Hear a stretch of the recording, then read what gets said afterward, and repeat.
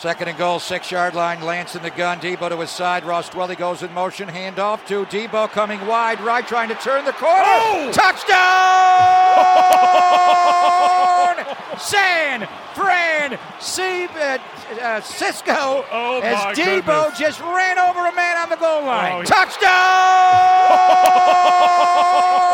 San Fran.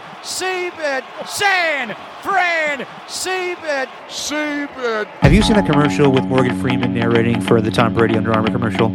It focuses on this young kid in high school, and Morgan Freeman does this narration of Tom Brady writing a letter to this kid, and he goes, "A lot of people are telling me that you're the next Tom Brady. Oh, boy. My advice to you is, you're the next you." What I would say to everybody who's comparing Trey Lance to Josh Allen to Patrick Mahomes, let Trey Lance be Trey Lance. We'll see how he's going to be. Very professionally done. Well done. I tried. Yeah, well, that's just like your opinion, man. Everyone these days has an opinion. Butthole or podcast. And all of them stink. Except for this one. Welcome to Just Your Opinion, Man, with Stephen Langford and Derek Papa.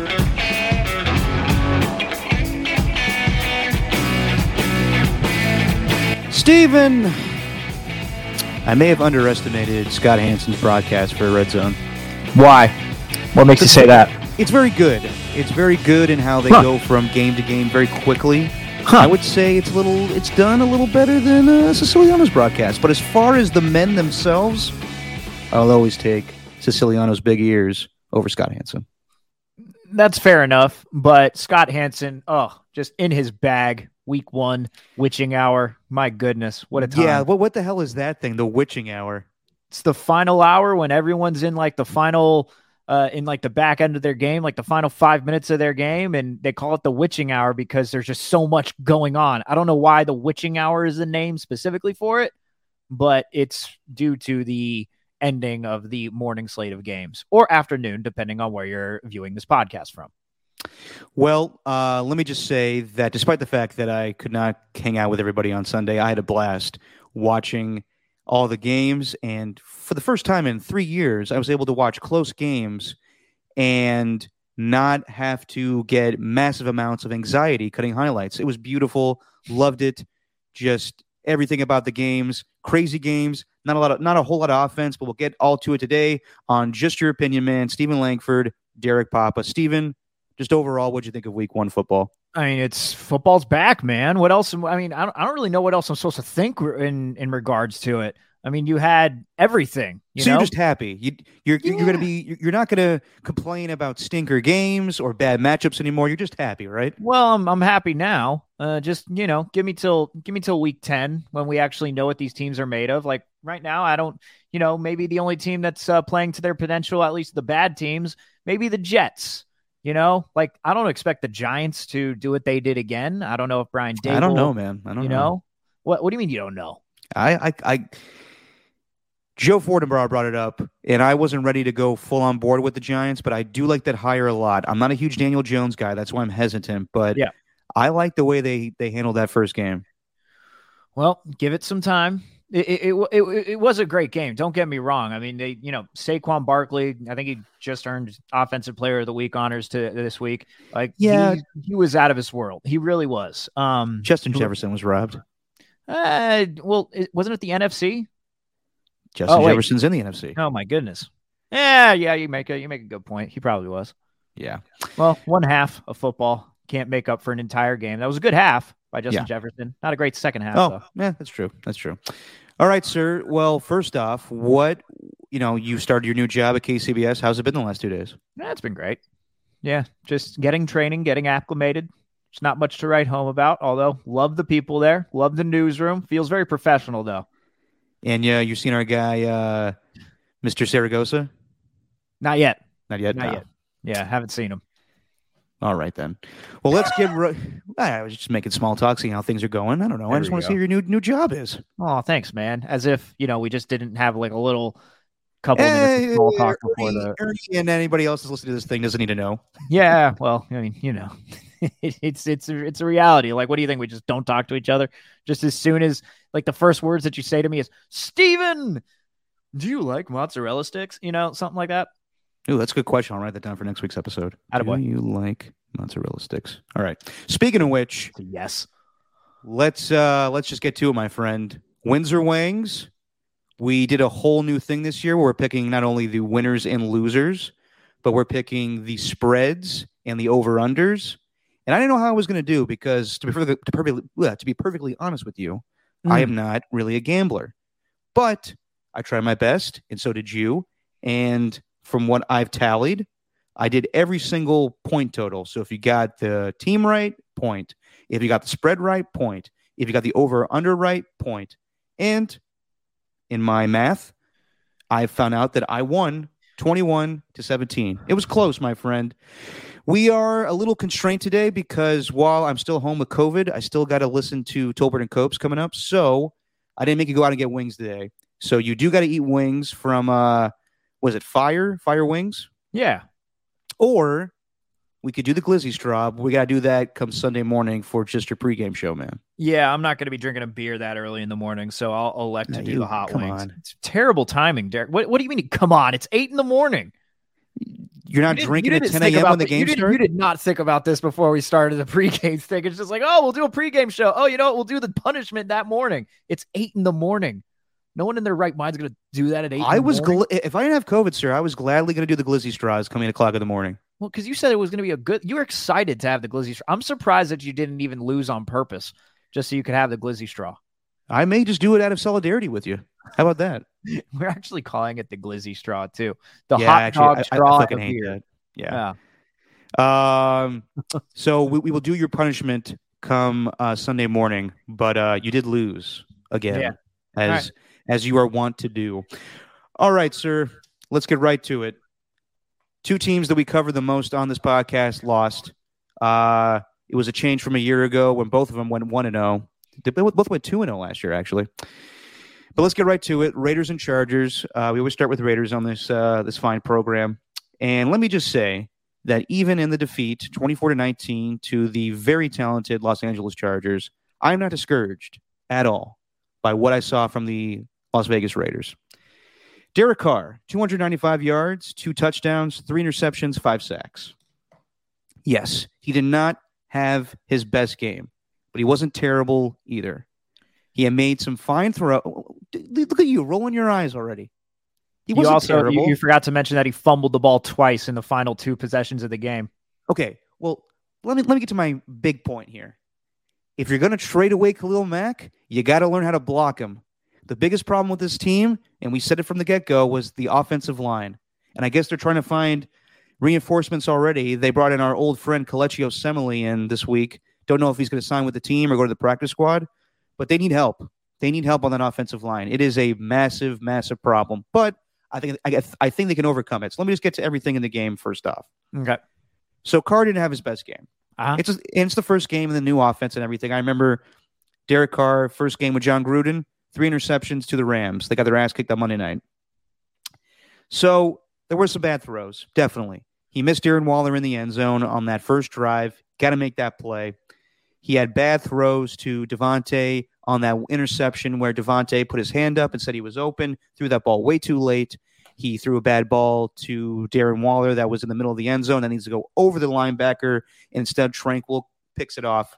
Listen, I know there's going to be some hiccups here or there with Derek Carr, but I'm not discouraged at all. I still think he made a lot of good throws. Despite the turnovers and the sacks, it was a 5-point game in the end. So I just think that they needed, and let's be honest here, the Chargers may be the most talented team in all of football. I think they're right there with the Bills as far as teams that have equal parts good offense and defense. I don't think there's really a weakness on that team besides maybe their coach when we question if he's going to go for it on 4th down. They have a lot of talent. And yes, so what was it in total? 5 sacks? Khalil Mack with 3, Joey Bosa 1.5, Derwin James with 1. Other guys had some. They got issues, the Raiders on that offensive line. But I will say this, Davante Adams is as advertised. 10 catches, 141 yards, that 1 touchdown.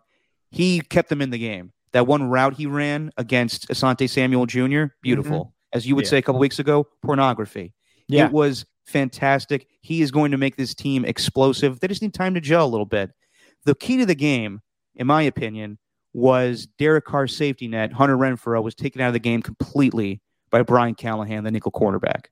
He has been probably arguably one of the best nickels in this league for a long time, whether it was with the Denver Broncos or the Chicago Bears with Brandon Staley.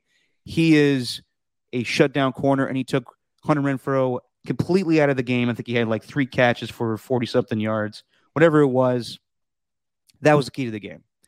So, am I discouraged at all? No. I think that the Raiders need to come back and handle their business against the Arizona Cardinals this week. But it was a tough game. Josh McDaniels, new head coach on that team. They got to figure out their offensive line a little bit better. Maybe it's a little bit more quick passes. But yeah, I mean, the obvious, Khalil Mack. You had this guy on your team, and then you trade him away. And I know I'm being a dead horse every time I bring this up, but the guy's unstoppable. And anybody that thinks that, he's not the same old guy, he is the same guy. He's got... Not before this game. Before this game, I could understand people saying he's not the same guy. Like, this was one of his best games that he's had ever since getting traded from the Raiders. This was a fantastic game by him. It's not like it's not act like he does this every single game. And I guarantee you, if Daniels were coaching that team. Hey, let me talk. You just went on for 6 minutes. Let me talk. So, sorry, Khalil Mack. You call me Greg here? What? No, what? I'm Greg. So, Khalil Mack. It was a great game. But Derek Carr needs to know his best friend is going to be there, and he needs to learn how to escape the pocket. Too much. He was just sticking in there. He held the ball on for too long. I agree with you. The taking away of Hunter Renfrow and everything, totally understand that. And they do need to make some additions at offensive line. But also, I mean, the guy that he had that final sack against was Colton Miller, who's supposed to be one of the best tackles in football. It wasn't like he was going up against Illuminor or Thayer Munson or Munford. I can't remember. Is it Munford or Munson? But anyway. Mumford & Sons. Yeah. Okay, there it is. It's Mumford & Sons. I will block for you. But it was kind of all around the issue. And it was really in the first half. Like the second half, the defense was stout. Justin Herbert was awesome. Like, the defense couldn't figure him out on play action. And that, to me, was the game changer. In the first half, like, Justin Herbert was completing any pass that he wanted. And I think they had 16 different passes that were play action, and he completed 13 of them. I think he had like a 133 rating or something like that when he was on play action. So that, to me, was like the key to the game. But ultimately, that first drive that you talk about, that's a big one. Like, you got to score in that situation. You go all the way that far downfield, 14 plays. You can't just sit there settling for a field goal. They should have had. It should have been better. Should have scored. I think they do know that. But yeah, that's what I'm kind of chalking it up to. Is the Chargers are just a very, very good team. Like, they got talent everywhere, and I think that the fact that the Raiders are 6-point favorites right now over the Cardinals, I think that speaks to what they think about the Chargers. Because, I mean, if you were to, take that game, like the Raiders being a 6-point favorite over any team next week, like, I wouldn't buy that. They did not look that great. So, there's some positives to take away, but the ultimate thing is we've seen this from Carr. Like, there's no one's ever saying that he can't make the throws. Like, he could definitely do it, but it's just when that pressure's on him, he gets jittery and it just kind of seems like he doesn't know what to do.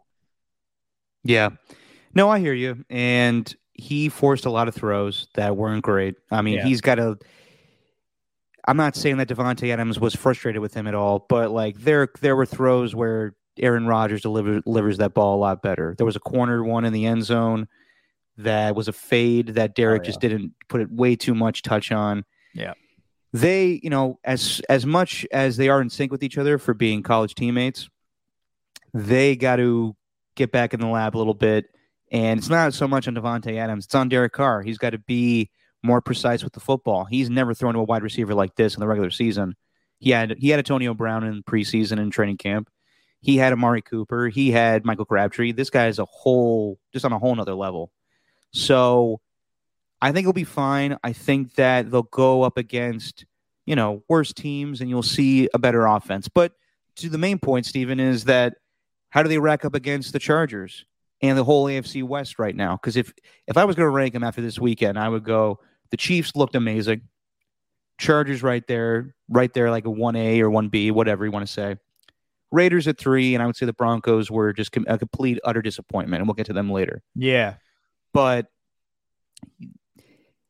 it may just be that the Raiders, well, we'll see how they play. I mean, they very well could be the best team in this division, but I didn't see it on Sunday. I think that the Chiefs and Chargers are another class. Chargers will get better, and that's the scary part, is that they have so much talent on this team. Like, any team with a good offensive line is going to have trouble against Joey Bosa and Khalil Mack. And the Raiders have at this point, I would say a subpar offensive line. So that's the biggest issue. They got to learn how to survive. I mean, we saw it all weekend, and even on Thursday night last week. The Rams had a hard time blocking the Bills. A lot of teams had a hard time blocking. It was just a weird offensive weekend, I would say. Like, not a lot of points scored. The highest scoring team were the Chiefs at 44 points. And then you had the Eagles at 35, and then the Detroit Lions at 35. Eagles at 38, Lions at 35, and they played each other. So it was just a weird weekend. I don't think anybody was in really a lot of a groove. The Chiefs were hitting on all cylinders. Eagles looked very good. Bills looked very good. But only a handful of teams, I would say, looked really good week 1. So, yeah, there's time to improve. And I think the Raiders will be just fine, but they got to clear up some holes in the offensive line. Yeah, for sure. But if they can, if they could carry over from that second half, if they can carry that into the first half and they get started, like the first 2 quarters, if those go differently, it's a totally different ball game. The Davante Adams thing, to your point with Carr and Adams, I think they'll get that right eventually. The dude had 17 targets. I don't know if he's going to be getting 17 targets again, although I'm on the side of, look, dude, you got Davante Adams. He's your number 1 receiver. Like, I said during the game, I'm like, spread the ball around. But then the day after, when I wake up, you have a day to think about it and you kind of reflect on it. It's like, it's Davante Adams. If he's going one-on-one with the guy, we played the sound earlier from that Pivot podcast. Yeah, I dare you to not throw to that guy if he's got a one-on-one situation with Asante Samuel Jr. A couple of takeaways, though, from the preseason at least, or actually two, one on offense, one on defense. Sorry, I'm tired. But on offense, actually, this counts for the team in general. 3 penalties. Love that number. That number was very, very low during the preseason, and I thought that was something that could carry over into the regular season. So I'm very encouraged by the 3 penalties. Like, that game could have been a lot worse had they been penalized. Like, they didn't do anything to really kick themselves or shoot themselves in the foot, whatever that saying is. They didn't necessarily do any of that. Number 2 is the way that they stopped Austin Eckler. 14 carries for 36 yards. That was huge in the game. Now, granted, looks like they were really focused on the run because of Justin Herbert and his success within the play action. But I do think there's something to build off of through this season. I didn't come away from it thinking, well, you know what? They're not going to have any chance against these teams within the AFC West, because by the time that, week 12, week 13 comes around, teams are just different. It's a battle of attrition, as they say, through the season. So I'm not too concerned about it. But they do need to make some upgrades at the offensive line, no doubt. Yeah, as far as what you say with Davante Adams, I don't think they need to force the ball to him. I don't think they did. It was just the only guy that was getting open on Sunday. Hunter Renfrow shut down for 3 catches, 21 yards. That's probably got to be a season low if you went back to last year. He always was getting open for Derek Carr. So if his safety blanket's not there, he's going to have limitations on who to go to as far as his weapons. Darren Waller had a fine game. The reason that the Green Bay Packers haven't been a successful team in the postseason is because they weren't able to find anybody but Davante Adams. And I don't think Derek Carr is going to be fixated on him the whole time, but they have other guys on the team. I just think it was a bad matchup. The Chargers did a fantastic job going through the offseason and looking at what are our weaknesses? How do we get better? How do we lose that Week 18 game against the Raiders? And the big reason was Chris Harris Jr., former nickel for the Chargers, could not cover Hunter Renfrow at all. Bryce Callahan can. So that will be a problem going forward. It may just be that the Chargers are better, and I think they are right now. But yeah, man, like I don't want to keep harping on it, but Khalil Mack, I know that you say that's like the best game he's had since he was a Raider. I go back to that first year of the Chicago Bears. He was a dominant force week in and week out. Okay, well, that was the beginning of 2019. Yeah, but the guy is still like, even after, like when he was lifting up Ryan Jensen with one fucking bicep and throwing him against the Tampa Bay Buccaneers. Yeah, like, that was wild. Even though this is the first time he's had a multiple sack game in a long time, 3 sacks. Yeah.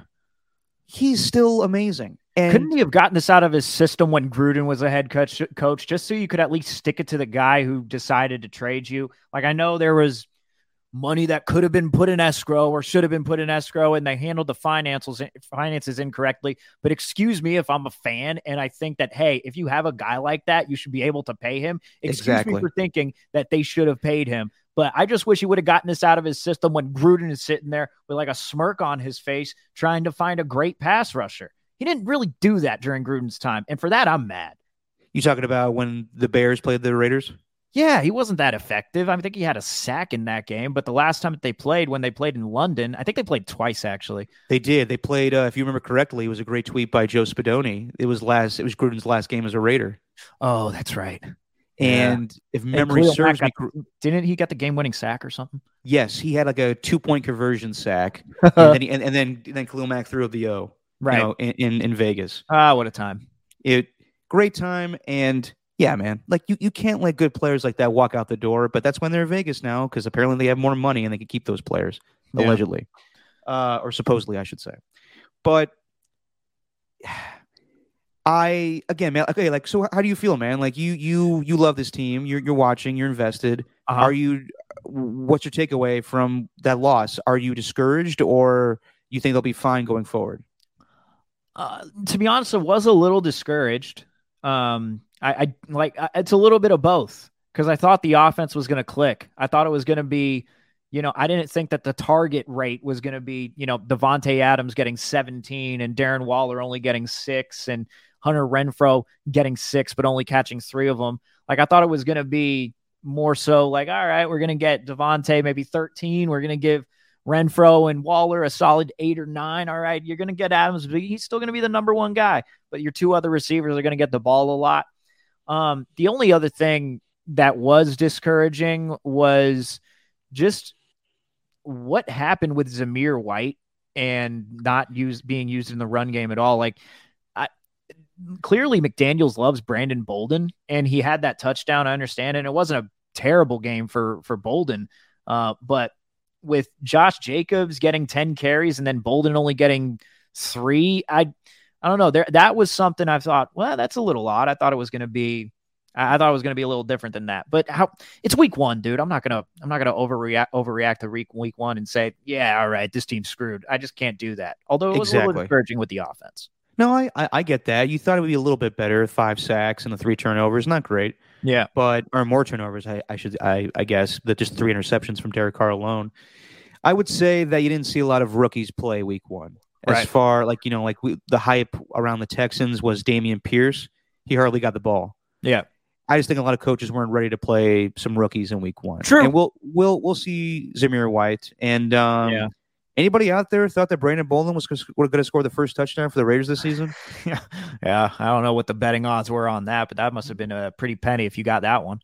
And let me just say, it was a great pass from Derek Carr right on Kyle Van Noy, and Brandon Bolden makes the play. But I like that Josh Jacobs got the carries. I think he's going to be the bell cow going forward, and Zamir White will spell him.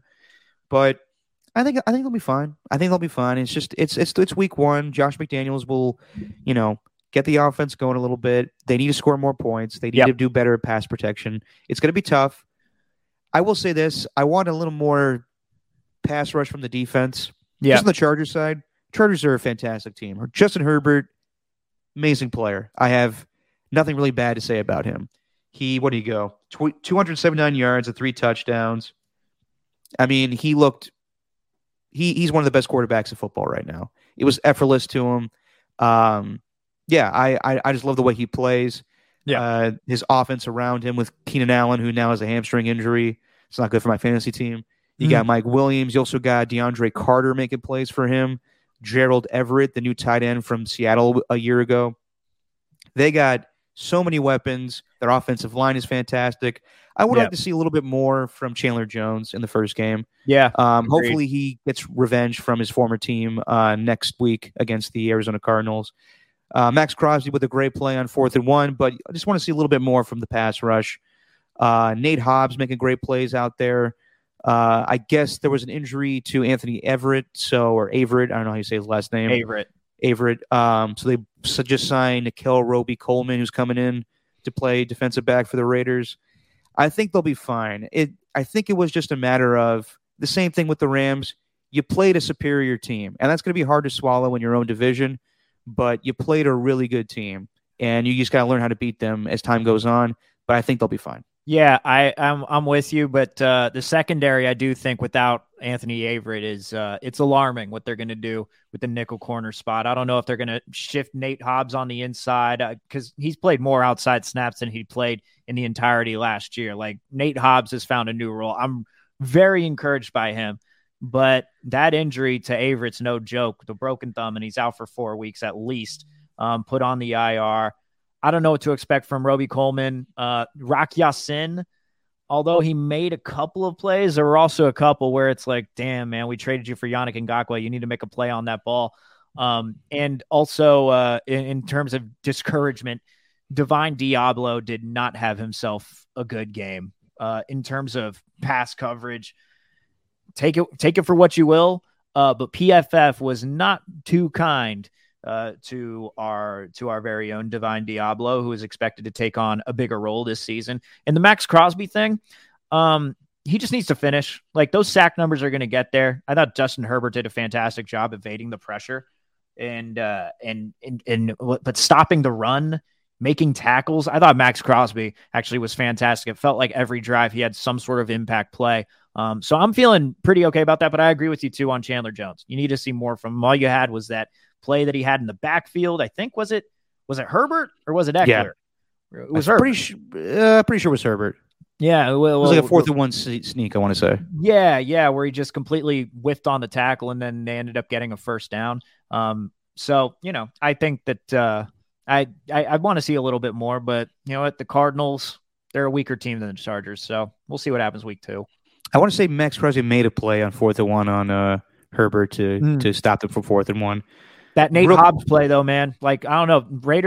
I don't think the Raiders would have had a chance in this game if this were a previous regime, because it feels like they would have given up that completion where they're one-on-one. It's a slant over the middle, and it's just, oh my God, the third and long where they're supposed to get the stop and they don't do it.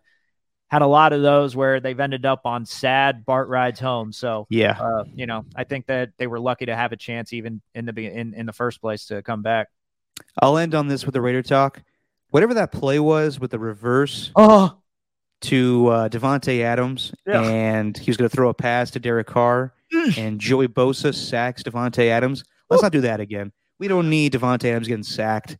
Like that's I texted you and our guy Evan quickly, just being like, let's not do that again. You don't need Joey Bosa just eating the shit out of fucking Devontae Adams there. That's bad. What happened? Did Derek Carr say, "Oh, you know what? He called me something last year, so I gotta go get him, man. Come on." Oh, yeah, just go block him. Let me block him, man. Let me block him. Let's do a little reverse here that we've never done before. I haven't, you know what I'm saying? Come on, man. You know what I mean? Yeah, that's like Josh McDaniels trying to do something with Julian Edelman throwing a pass, and we don't need to do that. We don't need to do that right there. No, that's okay. We don't need to do that. Good Lord, I need to stop. Nah, you like them. It's all right. It's all good. Let me move on, Steven. Let me move on to the other team that we cover on this podcast, the only team in the Bay Area now, but I guess we'll be getting the Raider games in the Bay Area. So let's move on to the San Francisco 49ers and a dreadful loss, I would say. Yeah, a dreadful loss to the Chicago Bears, who I thought were going to be the worst team in football, and they very well could be still. But to lose to them 19-10, I think is a very bad loss. It's not the end of the world, but for a team that has Super Bowl aspirations, and I think that's kind of crazy to say also, because if you're going to an inexperienced quarterback, it's kind of hard to have Super Bowl aspirations.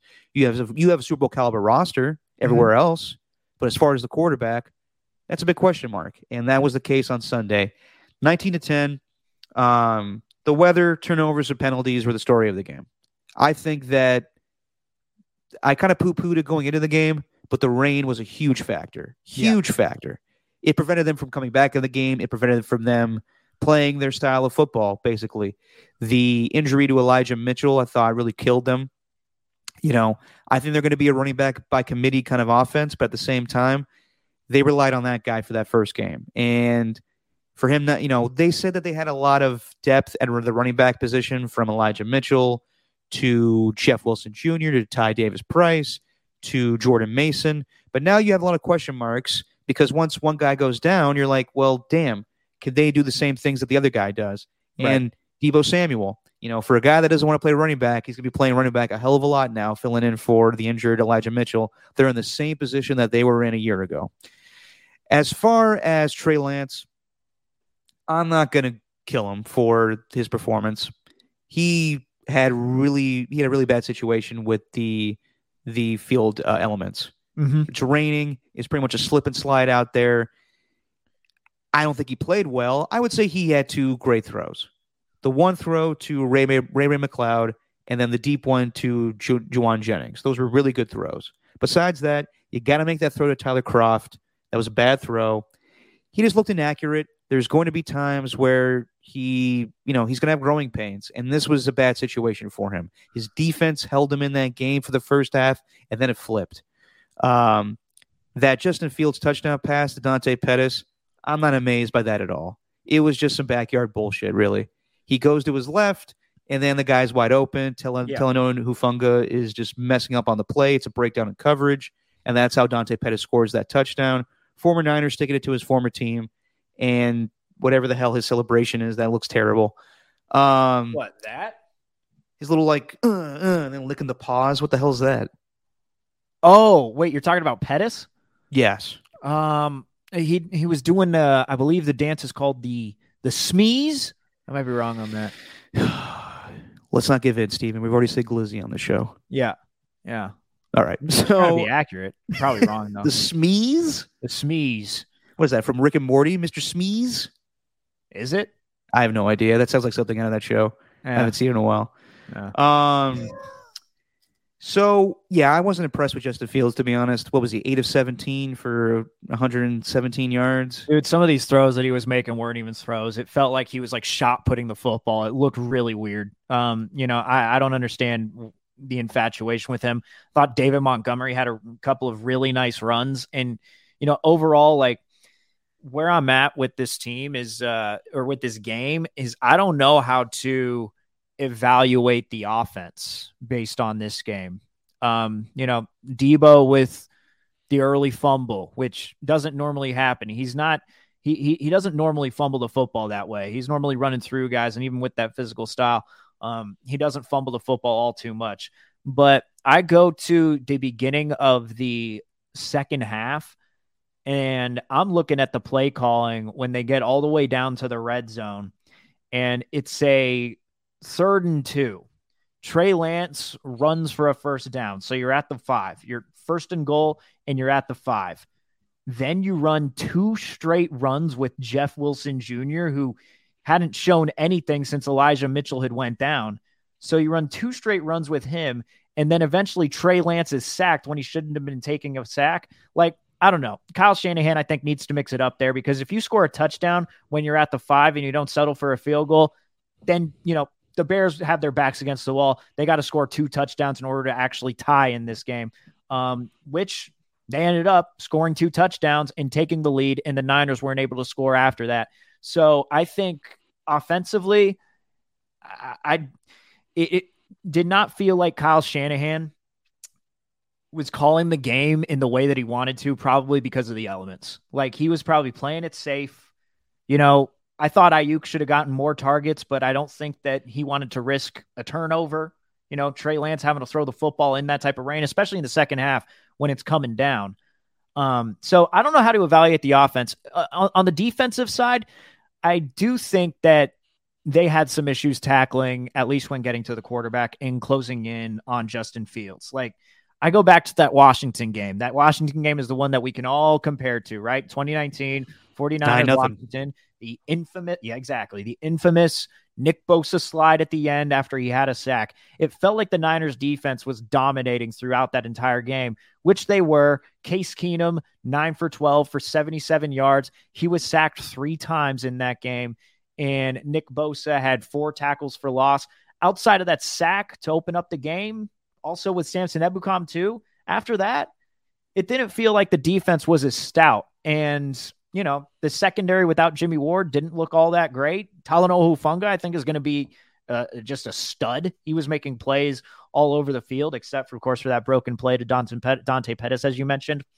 So I'd say that I was a little more disappointed that the defense gave up 19 points in a game where they'd previously shut out Washington 2 years prior. And supposedly this is supposed to be a better defense than that one. Yeah. I mean, it's hard to compare those two games. For sure. I think that the Bears just benefited from the weather. They were used to playing in those conditions, I guess. Let me just say that in the first half, they couldn't move the ball at all. And then they benefited from a fluky play in Dante Pettis. Yeah. They got a touchdown, but they benefited a lot from the second touchdown, the Equanimeous St. Brown touchdown. They benefited from a lot of, and his brother Amon-Ra St. Brown. They benefited from a lot of penalties. There was a lot of dumb penalties. Greenlaw with a personal foul going low to Justin Fields when he was, sliding. Nick Bosa had a penalty.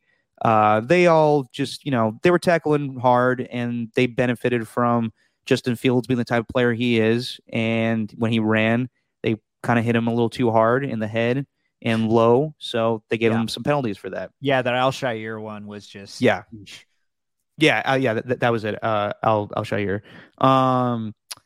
As far as the offensive line, a lot of people are giving the 49ers offensive line a lot of shit. They gave up 2 sacks. I didn't think they played that bad. It was just they couldn't get their footing in the elements.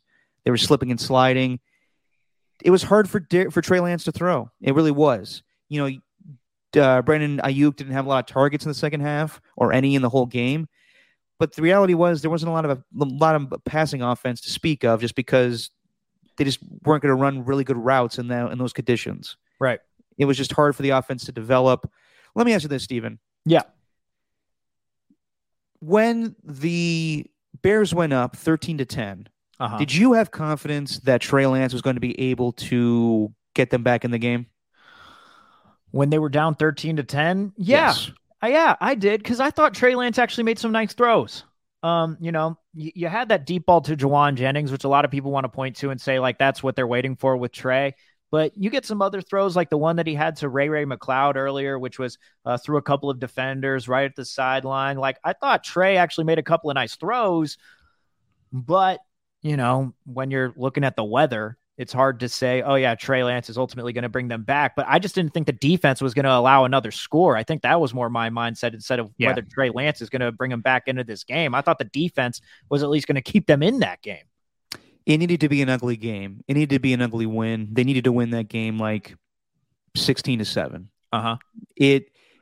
Given the other score to the Bears, that was the killing point, in my opinion. That type of game, in Trey Lance's first game on the road, he really can't throw. He can't run that effectively. The offense is stuck in the mud. It's torrential downpour. The whole field is flooded. It's a tough ask to have him go down the field and tie the game up or take the lead. I just think that that was a tough situation for him. He needed to be in an easy win situation where they had the touchdown in the first half with Deebo Samuel. Interesting call by Greg. And then they needed to be able to play defense and run the ball the rest of the way. To go and ask him, go win it for us now, is just a tough ask. And a lot of people are going to, I think a lot of people are in agreement that Jimmy Garoppolo wouldn't have helped in this game either. It was just the elements. It was hard. He could have probably made a couple throws, but the rain was just too tough. It's not like Jimmy. I mean, like, Jimmy has been able to lead them back in the past. They were down 14 against the Rams in that Week 18 game last year. But this was tough.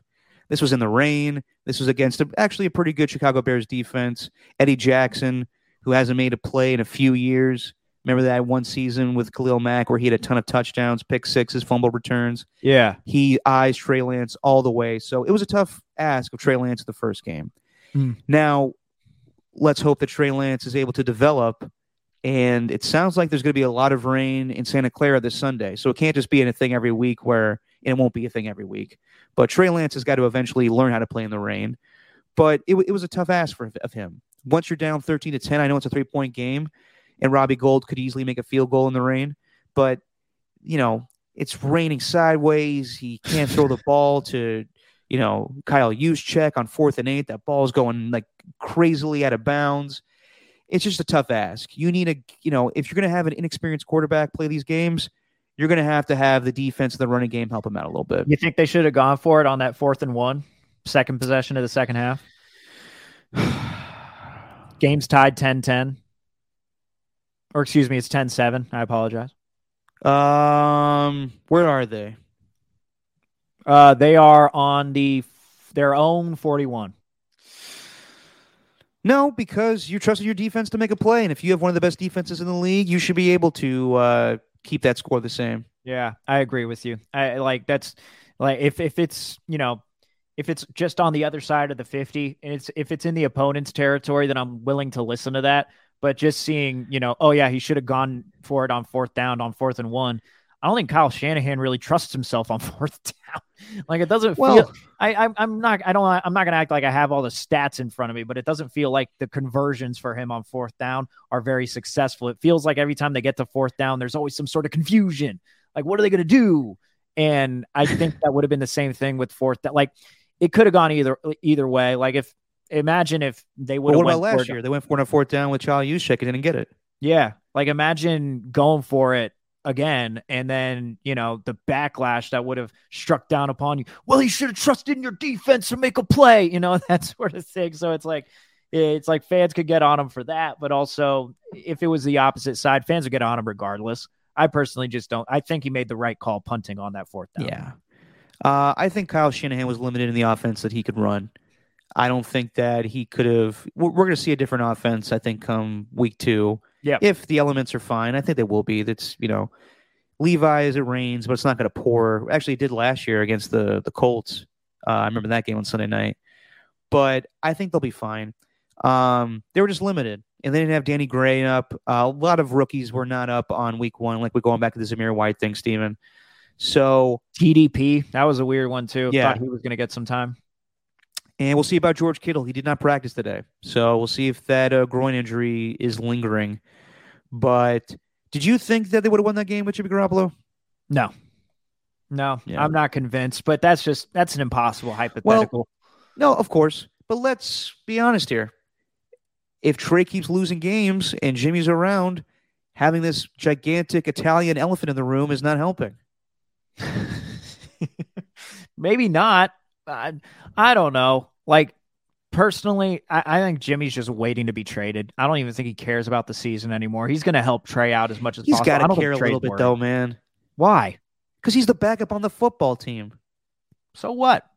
So you think that he has the mentality of like the dude from Blue Mountain State, where he's just there for the hell of it, and he's just gonna bang all the girls in college? Bingo. Not Jimmy, obviously, the guy in the show. Bingo. I think that he is totally fine with being a backup quarterback and understands that no matter how Trey Lance plays, then I'm still going to be a backup here. I don't think they're going to make that switch. I just don't think they're going to do it. I don't think so either. But if they go 0-2 and then 0-3, I mean, let's be honest here. The Seahawks played way better than everybody thought they were going to on Monday night. If they beat the Niners, then you're facing the Denver Broncos, going 2 Mile High, 0-3 staring you down. Then you got to play the Rams. You go 0-4. These are all just massive hypotheticals, and I don't think this happens. But then you start to wonder, did we make a mistake here? And we do have the same guy from a year ago that dug us out of this hole. Right. So, but my counter to that is the ifs that you're talking about. I don't think that's going to happen. Like if they go 0-4, then yes, I'll be willing to talk about that. But the Seahawks, man, they were waiting for that game. Like that was like Seahawks at Broncos. You want to beat Russell Wilson with him coming to your hometown. Like Geno Smith is on a mission. I love that about what happened with the Seahawks and them getting the win and everything. I love that, right? And I understand that the interior of the Seahawks, the interior of their defensive line is really where their strength is. Like Shelby Harris is an absolute beast in the interior of the offensive line, going strength on weakness, right? But Vegas still has the 49ers favored at 9.5. Ooh, like 9.5. Yes, that was the starting. That's probably good down a little bit. Yeah, probably. I'm sure there's been some money coming in on the Seahawks there, but at the same time, it's just 1 week. Let me wait for the next couple here for the Seahawks and the Broncos. Still 9. Still 9. Well, it was 9.5 when I looked. 9.5. Yeah, dropped down by a half. Half point makes a difference. But it does. Clearly money's coming in on the Seahawks right now, and rightfully so. Like, the Seahawks look good. But look, man, I think the 49ers, with the way that they play at home, I am pretty confident they're going to be going 1-1 after this Sunday, even though I said I was also confident that they'd blow out the Bears. But I didn't also know that it would be what was essentially a synchronized swimming match. Yeah. No, definitely. And then the Bears celebrated like the Niners did 3 years ago by just doing the slip and slide in the rain. They deserve that win, but I don't think the Bears did anything spectacular. Was not impressed with Justin Fields at all. Their offense, I think they just benefited from penalties, some bad turnovers, the Deebo Samuel fumble, the Trey Lance interception, and to be honest, bad quarterback play from Trey Lance. So I'm not killing him yet. He could go out and redeem himself next week. Yeah, I agree. The whole offense was stuck in the mud. It was a really tough game. If that game is played in a dome, it's no question the Niners win. All right, let me ask you this, because I'm sure we're going to talk about this with Russell Wilson and how he was received by his former hometown 12s to see the Seahawks fans. But Trey Lance, if he struggles in that next game against the Seahawks, let's just say he throws that interception like he does to Eddie Jackson and gives the Seahawks a chance to put this game away. Do you think the boo birds are going to be coming out that early? Do you think that the boos are going to be there for Lance, or is it going to be more for Shanahan for making this decision and putting him in a tough spot? Well, who really knows what boos are directed towards? But that's true.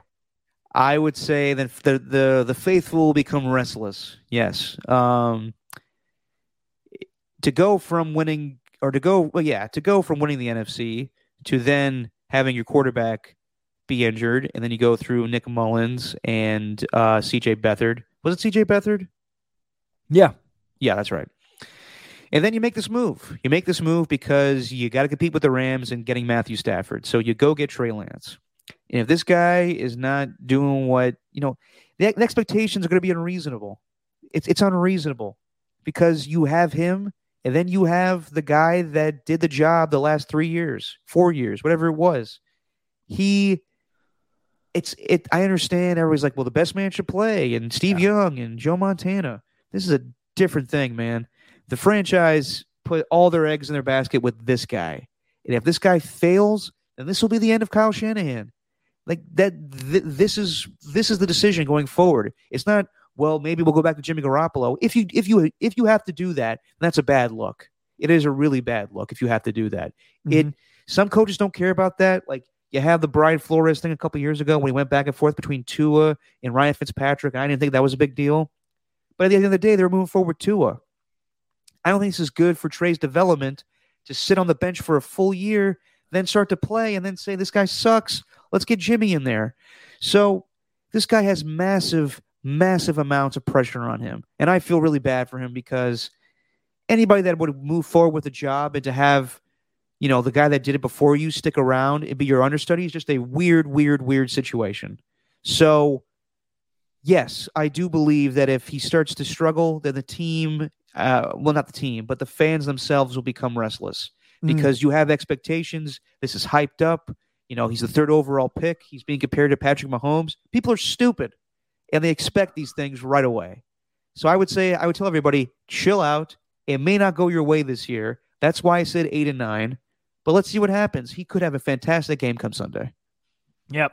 Yeah, no, I agree with you. I agree with everything that you just said. Like it's very unfair, but I do think he's better than what's nationally been talked about. Like, of course, there were some struggles there, and that one with Eddie Jackson. It's not just that he was eyeballing the receiver the entire time, but it's like he hitched on the throw. Like that's also a thing. It's like a mechanical thing. I heard Dan Orlovsky talking about it on NFL Live, where he's like, it's just that little split second. The little split second where he doesn't release the ball right there, and Eddie Jackson's able to make a play on the ball. So you have that combination of things. But also, if he's anything like Josh Allen and Patrick Mahomes, if he's anything like them, maybe not talent-wise, maybe not athleticism, whatever, but he's got to at least be able to learn from his mistakes, because that's what those two guys, maybe not Mahomes. Mahomes didn't really make too many mistakes coming into the NFL. Mahomes kind of just, came into the league and took the league by storm.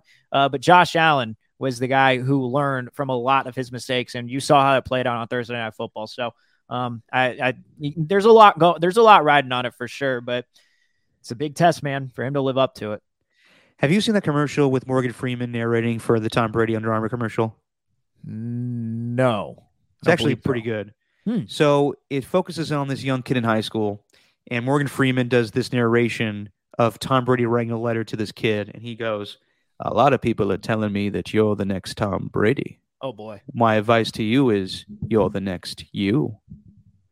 What I would say to everybody who's comparing Trey Lance to Josh Allen to Patrick Mahomes, let Trey Lance be Trey Lance. We'll see how he's going to be. Very professionally done. Yeah, you like that? Yeah, he uses an analogy. It actually makes sense. Well done. I try. Yeah. But yeah. By the way, speaking of Dan Orlovsky, did you see Richard Sherman go after him? Yeah. For the Matthew Stafford thing? Richard Sherman's going to turn to Draymond Green, and Draymond Green's still playing, but Richard Sherman's coming out with the new media stuff of you old guys, Brian Baldinger, Dan Orlovsky. You don't know what you're talking about. Matthew Stafford sucks. Like, good Lord, man. Yeah, he doesn't seem to like Matt Stafford too much. Doesn't seem to like the Rams too much. Well, that's weird because his buddy Bobby Wagner's on the team, but okay. I don't know. I mean, he hates the Seahawks now. It's like didn't he get Bobby Wagner on those teams? Sherman doesn't hate the Seahawks. He was there, supported everybody on Monday. Well, and I'm wrong about that then. By the way, Mike Martz, you see his comments on Trey Lance? Yeah, brutal.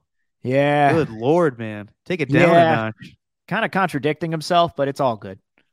He's just like his portrayal in the movie American Underdog is that of a crusty old bastard, and he's living up to it. Good Lord. What? So he's not like Jerry West though, and goes complaining to the actual production company and says like, "Hey, you guys portrayed me wrong." No, I think Mike Martz is owning it because he's just like, yeah, Trey Lance sucks. Justin Fields sucks. They shouldn't be playing. I should still be coaching. Yeah, well, I mean, look, man, everyone has their opinion. You have to on Trey Lance. You really have to. No one wants to straddle the fence. You got to be on one side or the other. You can't just sit there and say, you know what, you got to be patient. This is 2022. You got to pick a side, I guess. Speaking of which, in 2022, I guess we're not allowed to boo as fans anymore, huh? So I'm watching that game, Seahawks and Broncos, and I was expecting them to boo Russell Wilson. Yeah. Anyone that was surprised by that, what are you talking about? Russell Wilson has done amazing things for the Seattle community, and he was a great Seahawk, obviously the greatest Seahawk in probably their history. But he did weasel his way out. Like, he did go to his baseball agent and say, I want to get out of here, write a list of teams that I want to play for, Raiders, Bears, whatever it was, Saints. And then he has these cryptic interviews with Dan Patrick and acts like, everything's fine with me and Pete Carroll. He weaseled his way out, and they are entitled to feel that way. The fans are entitled to feel, well, you don't want to be a part of our team anymore, then goodbye. Are they supposed to embrace him? Like there'll be a moment in the sun where Russell Wilson comes back and they retire his jersey and they'll celebrate him. But for right now, the here and now, they booed him. And I remember Brett. Go ahead. Who are you talking to right now? Like, were there people that were upset? Yes, dude. The mainstream media, the overall consensus, I believe, is that everyone is upset and I think that the Seahawks fans are classless for booing Russell Wilson. Brett Favre was booed when he came back to Lambeau because of the way he handled that situation. Now, if you want to go back and look at history, the Packers told him to stay home. They don't want him anymore. So, I don't know. I think that players are entitled to leave their teams and go play somewhere else. They're entitled to do that. At the same time, fans are allowed to boo. Let fans be fans. As long as they are not saying anything terrible or throwing shit on the field, fans pay good money to boo. Let them boo.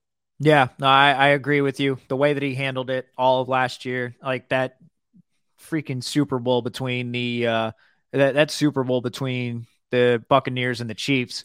Were you like, sitting in the booth with Roger Goodell? When he's sitting there, and The Athletic wrote a whole article about it the next day, like doing some investigative journalism. It was actually really well done. And then everyone's saying, well, nothing's wrong. Wilson and the Seahawks have squashed their beef. Everything's cool. We'll go into 2021. There's not going to be any sort of problem. Well, there's still the same old problems. And I don't know, like, I'm not going to act like I watched every single Seahawks game last year, but I'm sure there was a sense of Russell Wilson just being done with the team. You know, like the reason that Raider fans have Derek Carr's back is because he says things, makes statements like, I want to retire a Raider.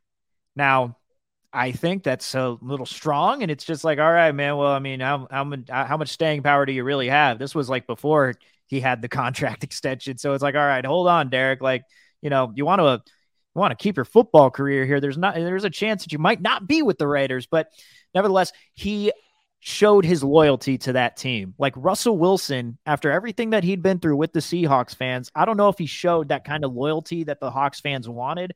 So I totally understand that. I totally understand. And he's in there with another team. It's like, It's football. Like this isn't baseball where it's like Madison Bumgarner comes off and you got to applaud him every single time that he walks off the mound and every start that he makes at Oracle Park from here on out. It's not like that. This is football. Like just as quick as news travels fast, it's like old news. You just look, I don't care. You're facing my team. I'm going to boo you. Like I appreciate everything you've done. I'm going to boo you. It's fair. I mean, booyah. R.I.P. Stuart Scott. Tom Brady came back to play the Patriots last year, and they embraced him because it was 20 years of service, and he got 6 Super Bowls for him. Peyton Manning came back with the Broncos to play the Colts. Peyton Manning has a statue in front of Lucas Oil Stadium. I understand that Russell Wilson is the face of the Seahawks franchise for numerous years, but also the way he left was kind of weaselly. But Russell Wilson, that's the thing about it, is he has put on this whole corny persona facade that he can do no wrong because he is Mr. Unlimited. And he's like, good team guy, always saying go Hawks after every interview. Oh God, now that's way too overblown too. Yeah. The Broncos country, let's ride thing. Everyone's repeating that too much. I'm watching NFL Network all day on Monday, and I literally just have it on in the background. And every single time they were going to preview the Seahawks and the Broncos, when the Broncos were talked about, let's ride. 1 week, and I'm already over it. Over it. And I know NFL Network likes to do a lot of trendy stuff sometimes. Anyway, let me say this too. The Seahawks brought back most of their 2013 Super Bowl team for that game. Richard Sherman was there. Marshawn Lynch was there. KJ Wright was there. Cliff Averill was there. Cam Chancellor was there. I did not see, and I could be wrong. If someone wants to point it out, I will gladly say I'm wrong in this situation. I didn't see Pete Carroll or any of those former Seahawks go up to Russell Wilson before the game and say, "What's up, man?" I think there is something up with the Seahawks and how they think of him. They obviously were ride and die with him for years as their quarterback, but they must think this guy is corny as hell because I saw all the tweets after the game too. Doug Baldwin rolling his eyes after the Seahawks won. It was in support of the Seahawks. Richard Sherman then go on his podcast and saying, if Russell Wilson loses this game, whoo boy, they must think a certain way about him. Do you agree? Oh, wasn't there already something that came out about that with him in like the Legion of Boom and that they didn't really see eye to eye together? Yeah, I don't really. I mean, I know there were some reports about that, but there's nothing ever definitive. Super Bowl MVP Malcolm Smith. Yeah. Malcolm Smith, when he Former joined the Raiders after that season, I remember there was a quote when he was asked about Derek Carr compared to Russell Wilson as a person, and he just straight up said, "Carr's cooler."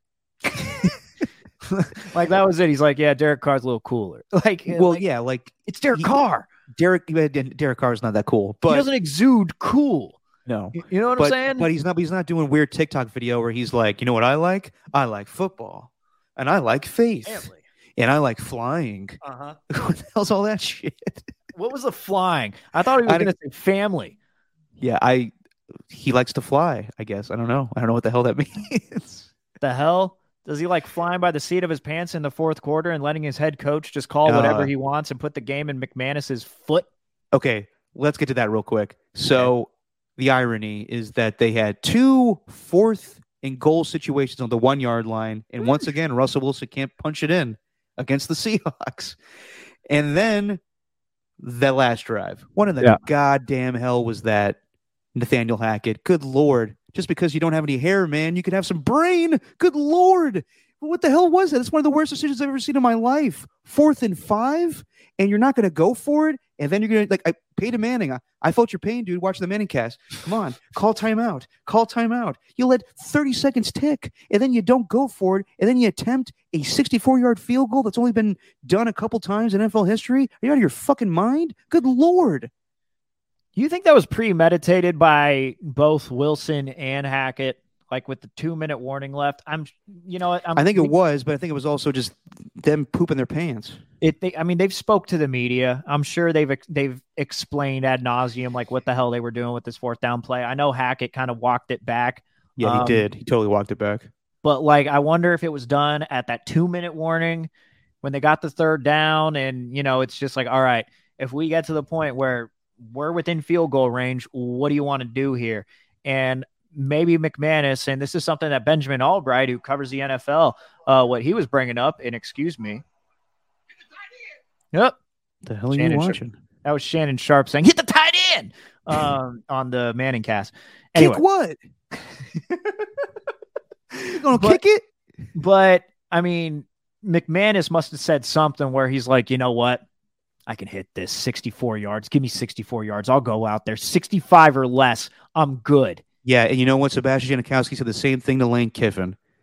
Sometimes you just need to be a coach. So, if Russell Wilson wanted to have the ball in his hands and knew that he was going to have the ball in his hands, he would have called a timeout. But clearly they went through this with the 2-minute warning. So it's not just Hackett. It's it's everywhere. It's special teams. It's the quarterback. It's Hackett. It's everyone. And then it's on the Broncos defense for making Geno Smith look like Joe Montana. Okay, I thought Geno Smith was solid, but I wasn't blown away by him. I thought he had a great game. And it may be that's, maybe the Seahawks have a system quarterback and anybody that plays at their, position. I'm not saying that about Russell Wilson. He's actually going to be a good quarterback. He's a good quarterback. Let's see how he does with the Broncos, though, where he's Mr. Unlimited and he has unlimited access to his whole offense and he can cook. Yeah. He didn't look like he could cook with that offense. It was a lot of the same plays of just play action fake, bootleg to the left, bootleg to the right. That one touchdown to Jerry Jeudy was lucky as hell just because Jerry Jeudy didn't get blown up and was able to survive the tackle and made that 67-yard touchdown. I am comfortable in saying I think the Broncos are probably going to be the worst team in the AFC West. It's not just based on that first game, but it did kind of support everything I thought, where they're going to struggle sometimes because they have an inexperienced head coach and they're letting Russ cook. And Russell Wilson's a great quarterback, but let's see how he does without any limitations when Pete Carroll tells him, no, you can't do that. Right. Well, you know what, though?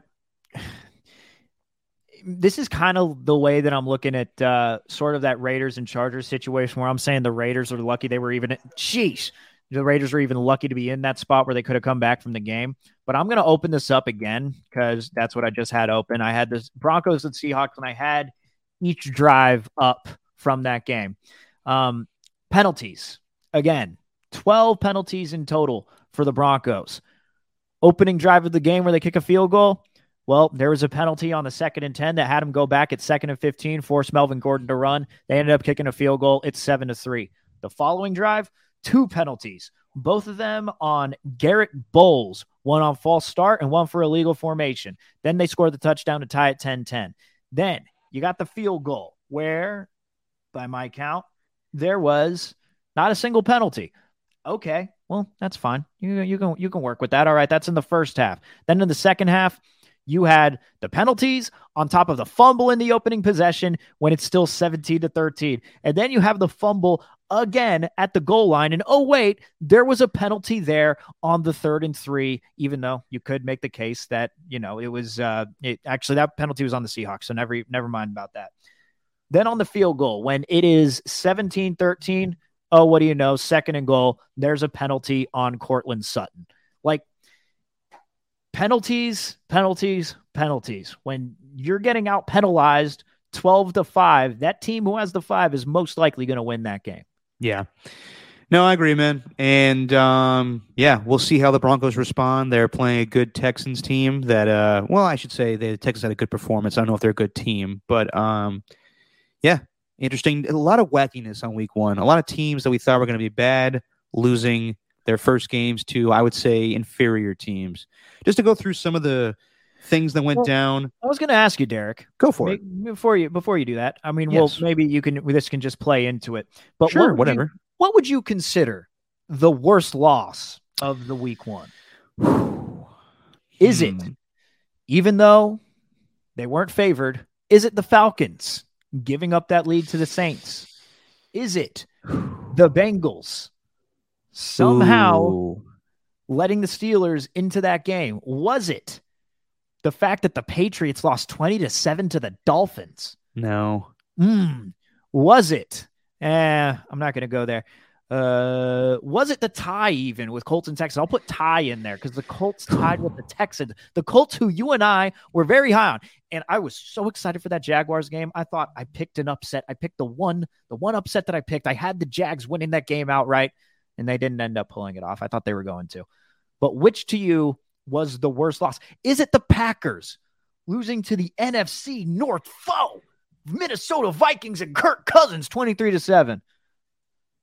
No, honestly, be honest. I don't want you to talk about I would say the Niners. I would say the Niners losing to the Bears.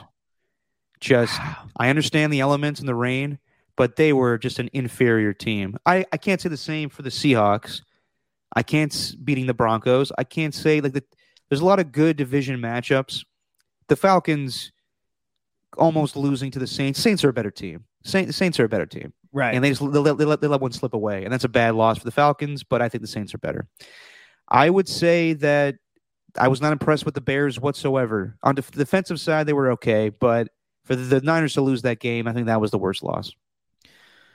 All right. I can get behind that one. I can get behind that. And I guess, I'm just talking about Sunday. But man, it's going to be, for me, man, it's probably the Bengals losing to the Steelers and just how Joe Burrow did not look like Joe Burrow in that first half. And but the Steelers played a fantastic first half as far as defensively. Like Minka Fitzpatrick, another pick six. Since he's joined the Steelers, there's got to be a record for how many pick sixes he has. Then for him to block that extra point at the end, good Lord. TJ Watt, thank God it won't be a season-ending injury, but he picks off Joe Burrow. The Steelers' defense, that's one thing I always wondered. Like, I thought the Steelers were going to be bad because of their quarterback situation, but they have a fantastic defense. They do. And that Alex Highsmith, number 56. 3 sacks. That dude's a monster. Like, he's a beast. I think he was a 3rd rounder in 2019. Third year, 3rd rounder, Alex Highsmith. That's how I was remembering it. He looked really good. Who was number 56 before on the Steelers? Was that Woodley? Lamar Woodley was Steelers. What was Lamar Woodley's number? I think he was 56. Number 56, history. Number 56. Okay, here we go. Pretty sure it was Lamar Woodley, 56. There's 37 of these damn things.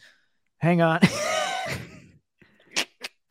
There's 37 of them. I didn't expect it. Okay. We got Highsmith. We got multiple pictures of Highsmith. All these pictures of Highsmith. What? Stop showing me pictures of Highsmith. You just want Steelers in history that were 56 in their history? Anthony Chiquillo? Don't remember him. Chiquillo? I don't know who that is. Jordan Lamar Woodley. Yep. I knew it. Sorry.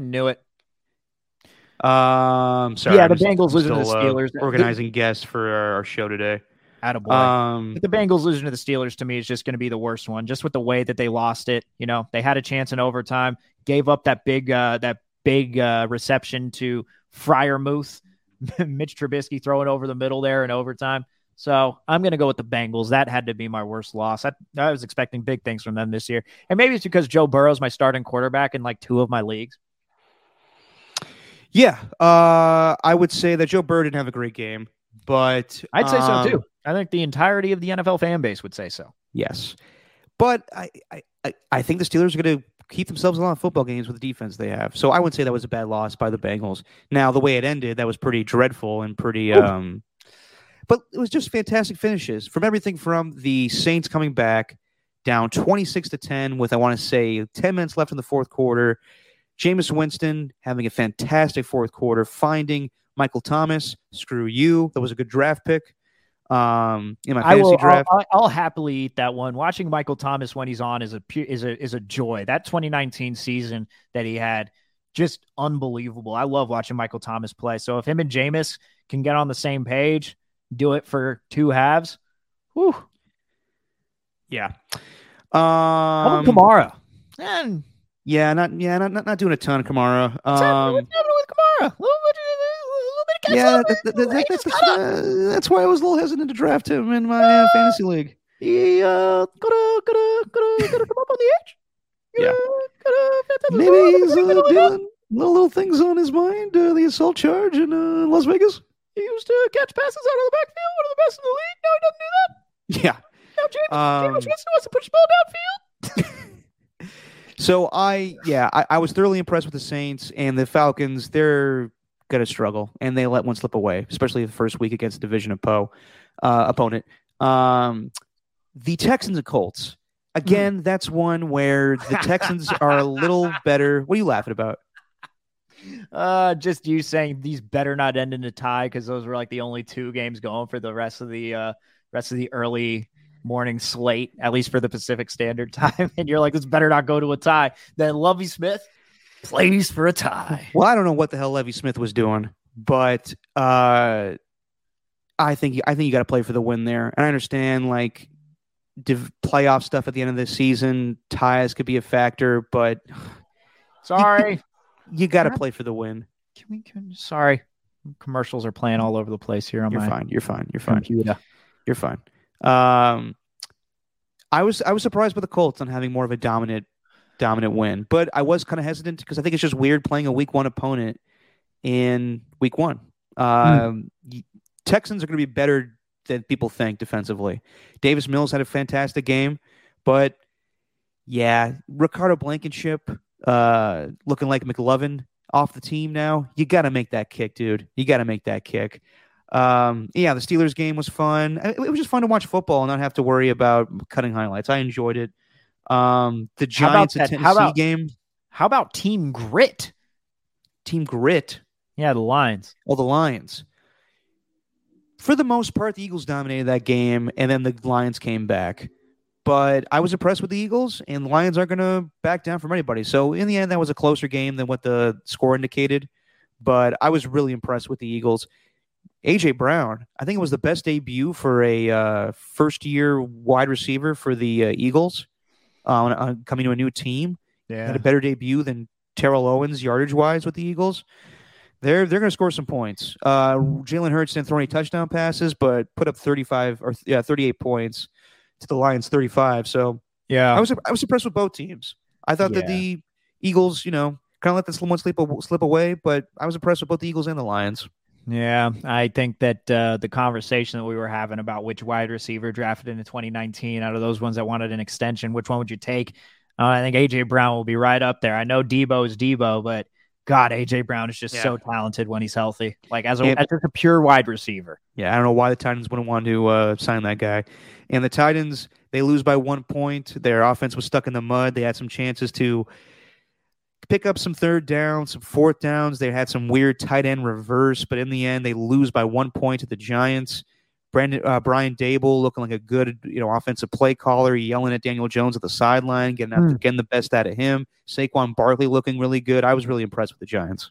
Yeah, I agree. The fact that they even got that win, who was it? It was the Browns' first opening day win in this millennium since 1999. They haven't had a single opening day win, but it's had to have been a really long time for the Giants.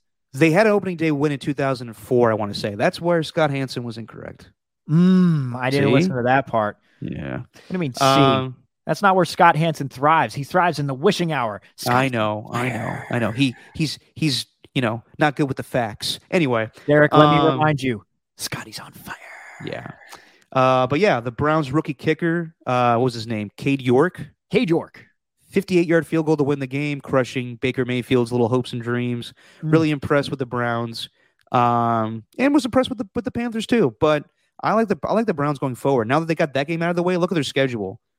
They might start 4-0. They could be something spicy here. Those Brownies and Brownie the Elf getting a little love in the center of the field. Oh my God!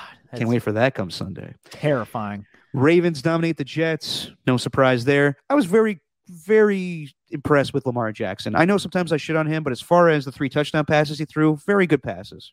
Yeah, Devin Duvernay, I think. Devin Duvernay from Texas, baby. Woo. By the way, Texas robbed, but very good game. If you watched that game, against Alabama? I watched parts of it. So here's my watching of the Texas-Alabama game, Derek. I turned it on. That's when Ewers went down. So really, it's like the drive after Ewers went down. That's when I started watching.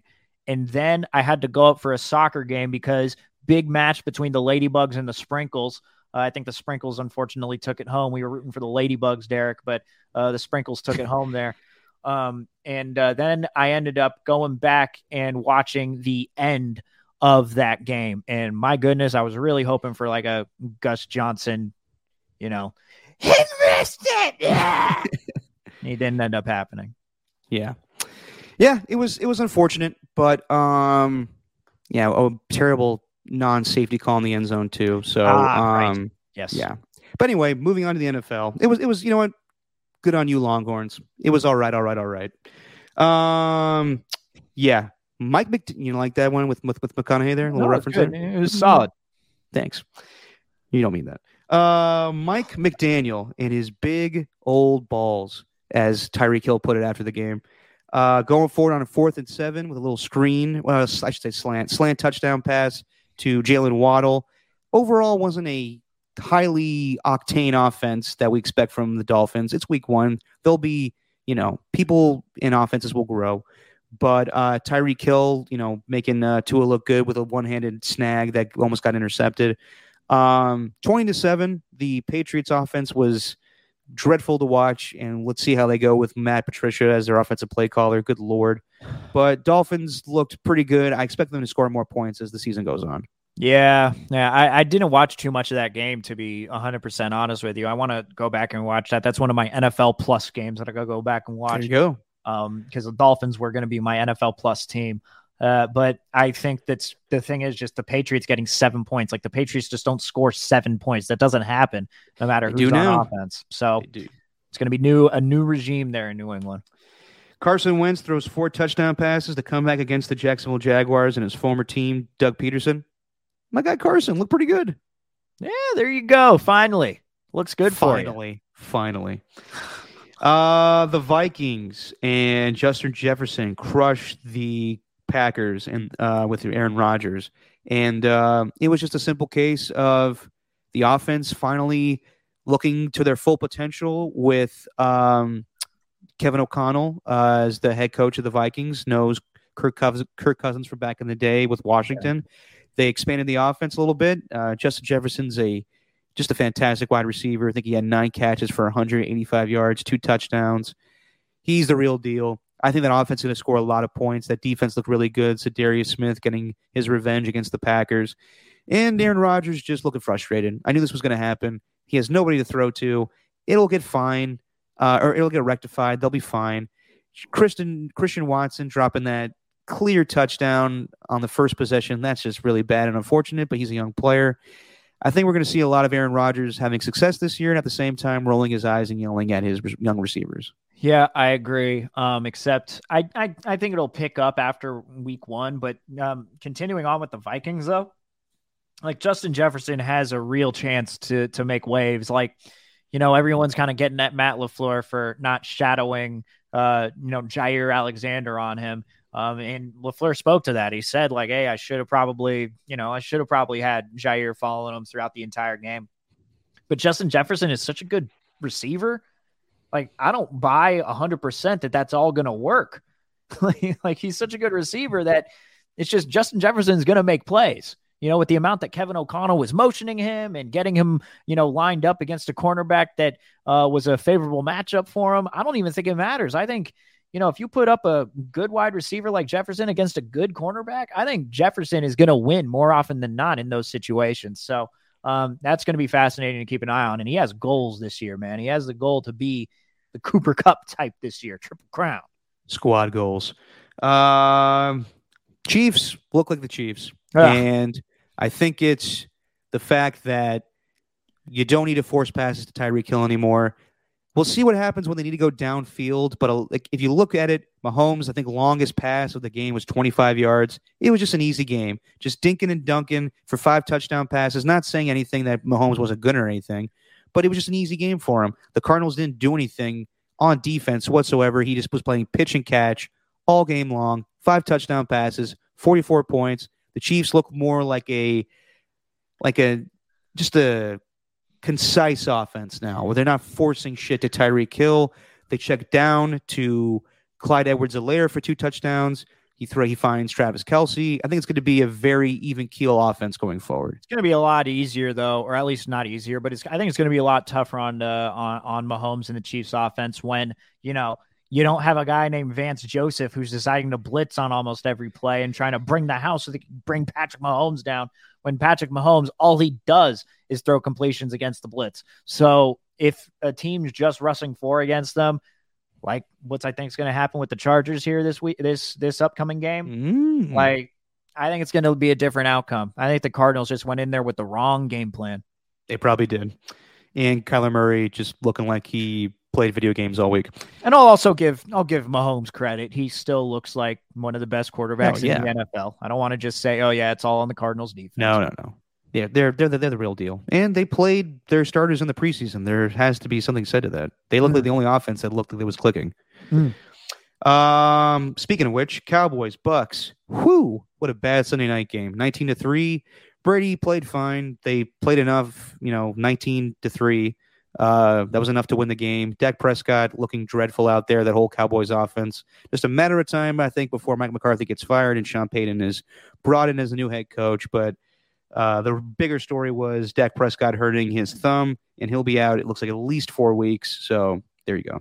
Yeah, and they're not going to make a change by the looks of it. They're not even putting him on the IR, if I'm not mistaken, right? Now Jerry Jones may have overreacted after the game. He's going to be out for several weeks. Yeah. No, how am I going to survive? But Cowboys did not look good. Micah Parsons looked good, but you look fine. But that offense, yeah, just about as bad as it looked in a while. Without Tyron Smith too at left tackle, not good. Not good, my friend. Let's pick this Thursday night game. As you said, we got a dandy. The first Thursday night game. This begins Kirk Herbstreit's hellish year of having to go to do an NFL game on Thursday and then travel to College Game Day on Saturday, and then that same day get on a jet and call the ABC game if he's not in the same place as College Game Day. So we got Kirk Herbstreit, Al Michaels for the debut of Thursday Night Football between the Chargers and Chiefs. The Chiefs are favored by 3.5, and the over-under is 54.5. Steven, how do you see this one going? Just give me the over. Just obligated to take the over, regardless of what happens because of these 2 high-octane offenses. But, yeah, the minus 3.5 number, that's an interesting one for the Chiefs. Yeah, you know what? I'm going to lay the points with the Chiefs on this one, especially if the Chargers are without Keenan Allen. That offense looked different without Keenan Allen there. Yeah. In the second half. So, you know what? I'm going to lay the points with the Chiefs there. I think we can win by more than a field goal. What about you, Derek? I hate to do the same thing, but I will. I think that's going to be the same case. Yeah, I see the 3.5. Yeah, three. Yeah, they'll probably win by more than a touchdown, or at least a touchdown. Yeah, I'm going to say KC wins. I'm going to lay the points. I'm going to say the over. Yeah, and they're at home too. They're at home. And then things may be evening out in the old AFC West, or by the end of it, the Chiefs could be 2-0. So we'll see how things go. And we won't forget, Steven, come Sunday morning, you got to eat some chicken wings or drink a beer through a hot dog straw. I'm not going to forget this. Can I do like the hottest sauce that I have on a chip? Or is that just not as effective? Dude, you could get Saturday, you could get some wings and then put them in your fridge and then heat them up and then eat them Sunday morning. Okay. All right. I'll do that for you. Yeah, you'll do it for me. And hopefully by Sunday, I'm over this stupid COVIDness. I'm feeling fine, but just waiting to test negative, which should be in a couple days here. That's when it's the worst, man. Just try and stay sane. I know. I've just been chilling at the old apartment, watching old episodes of Whose Lines It Anyway. Fantastic show. I forgot how funny it is. Yikes. What do you mean, yikes? It's a great show. It is a great show, but you're not going to watch anything different? I just got in a weird wormhole and started watching Whose Lines It Anyway. All right, fair enough. Great show. Colin Mockery, hilarious. Ryan Stiles, too, and Wayne Brady. All right, everybody. That's your show this week. We'll be back on Sunday for just your pregame show, man. Tell your friends, like, subscribe, all that shit. Steven, say what you always say. Sorry that Derek's so bad at promoting this podcast. And Ryan Stiles was fantastic in Hot Shots Part 2. That's just our opinion, man.